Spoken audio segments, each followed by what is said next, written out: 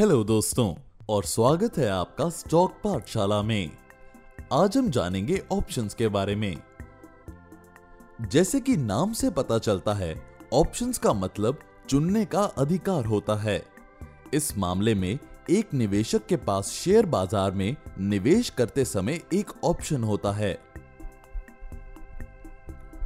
यह एक प्रकार का कॉन्ट्रैक्ट है जो निवेशक को मौजूदा आईटीएफ, इक्विटी या इंडेक्स को खरीदने या बेचने की अनुमति देता है।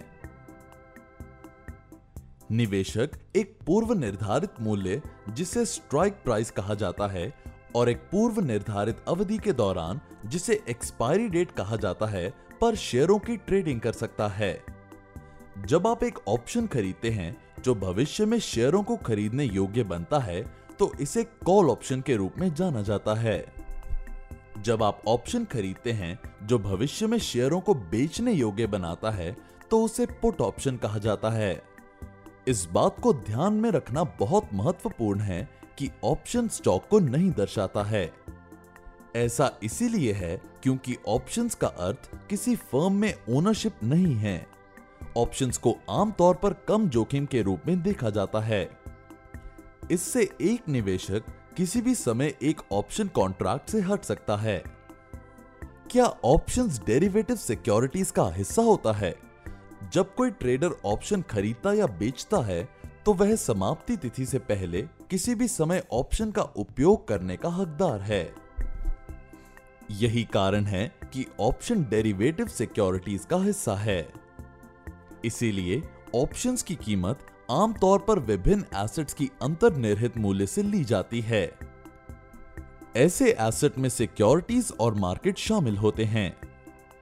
जब आप ऑप्शंस खरीदते हैं, तो आप एक विशिष्ट सीमा तक पहुंचने के लिए शेयरों पर बोली लगाते हैं, जो ऊपर या नीचे हो सकते हैं। ऑप्शन खरीदने के लिए दिए जाने वाले शुल्क को प्रीमियम कहा जाता है। निवेशक बोली लगाकर स्ट्राइक प्राइस की कीमत को निर्धारित करने में सक्षम होता है। आइए जानते हैं ऑप्शंस के प्रकार के बारे में। ऑप्शंस को दो समूहों में बांटा गया है, कॉल ऑप्शन और पुट ऑप्शन। ऑप्शन ट्रेडर को सिक्योरिटीज को खरीदने या बेचने का अधिकार देता है, लेकिन ऑप्शन कॉन्ट्रैक्ट में सिक्योरिटीज को खरीदने या बेचने के लिए कोई बाध्यता नहीं होती है। कॉल ऑप्शन क्या है? कॉल ऑप्शन एक निवेशक को निश्चित मूल्य के लिए एक विशेष कमोडिटी या सिक्योरिटीज को निर्धारित अवधि में खरीदने के योग्य बनाता है। यदि कोई निवेशक कॉल ऑप्शन खरीदता है, तो वह उस विशेष शेयरों की कीमत में वृद्धि के लिए अपेक्षा करेगा। जब कीमत में वृद्धि होगी, तो ट्रेडर स्टॉक खरीदने के अपने अधिकार का उपयोग करने पर मुनाफा कमा सकता है। कॉल ऑप्शंस में लेन देन करते समय यह ध्यान रखना आवश्यक है कि स्ट्राइक प्राइस की मात्रा जितनी कम होगी, कॉल ऑप्शन की आंतरिक वैल्यू उतनी अधिक होगी। पुट ऑप्शन क्या है? यह एक प्रकार का कॉन्ट्रैक्ट है जो किसी ट्रेडर को किसी विशेष कमोडिटी या शेयरों को एक निश्चित अवधि के दौरान विशिष्ट मूल्य पर बेचने का अधिकार देता है। एक निवेशक सिक्योरिटी की कीमतों में गिरावट का अनुमान लगाकर मुनाफा कमाने में सक्षम हो जाता है। हाई स्ट्राइक प्राइस का मतलब है कि पुट ऑप्शन पर रखी गई आंतरिक कीमत भी अधिक होगी। आइए जानते हैं ऑप्शन ट्रेडिंग के उदाहरण।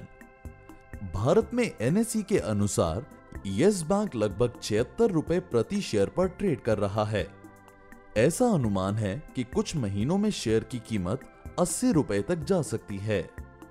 यदि कोई निवेशक नहीं चाहता है कि वह 100 शेयरों को 7,600 रुपए में खरीदे, तो वह इसके बजाय ऑप्शन खरीद सकता है। ऑप्शन कॉन्ट्रैक्ट में 100 शेयरों की कीमत 3,800 रुपए तक सस्ती होगी। तो दोस्तों, आज के टॉपिक में इतना ही। अगले टॉपिक में हम जानेंगे कॉल ऑप्शन के बारे में।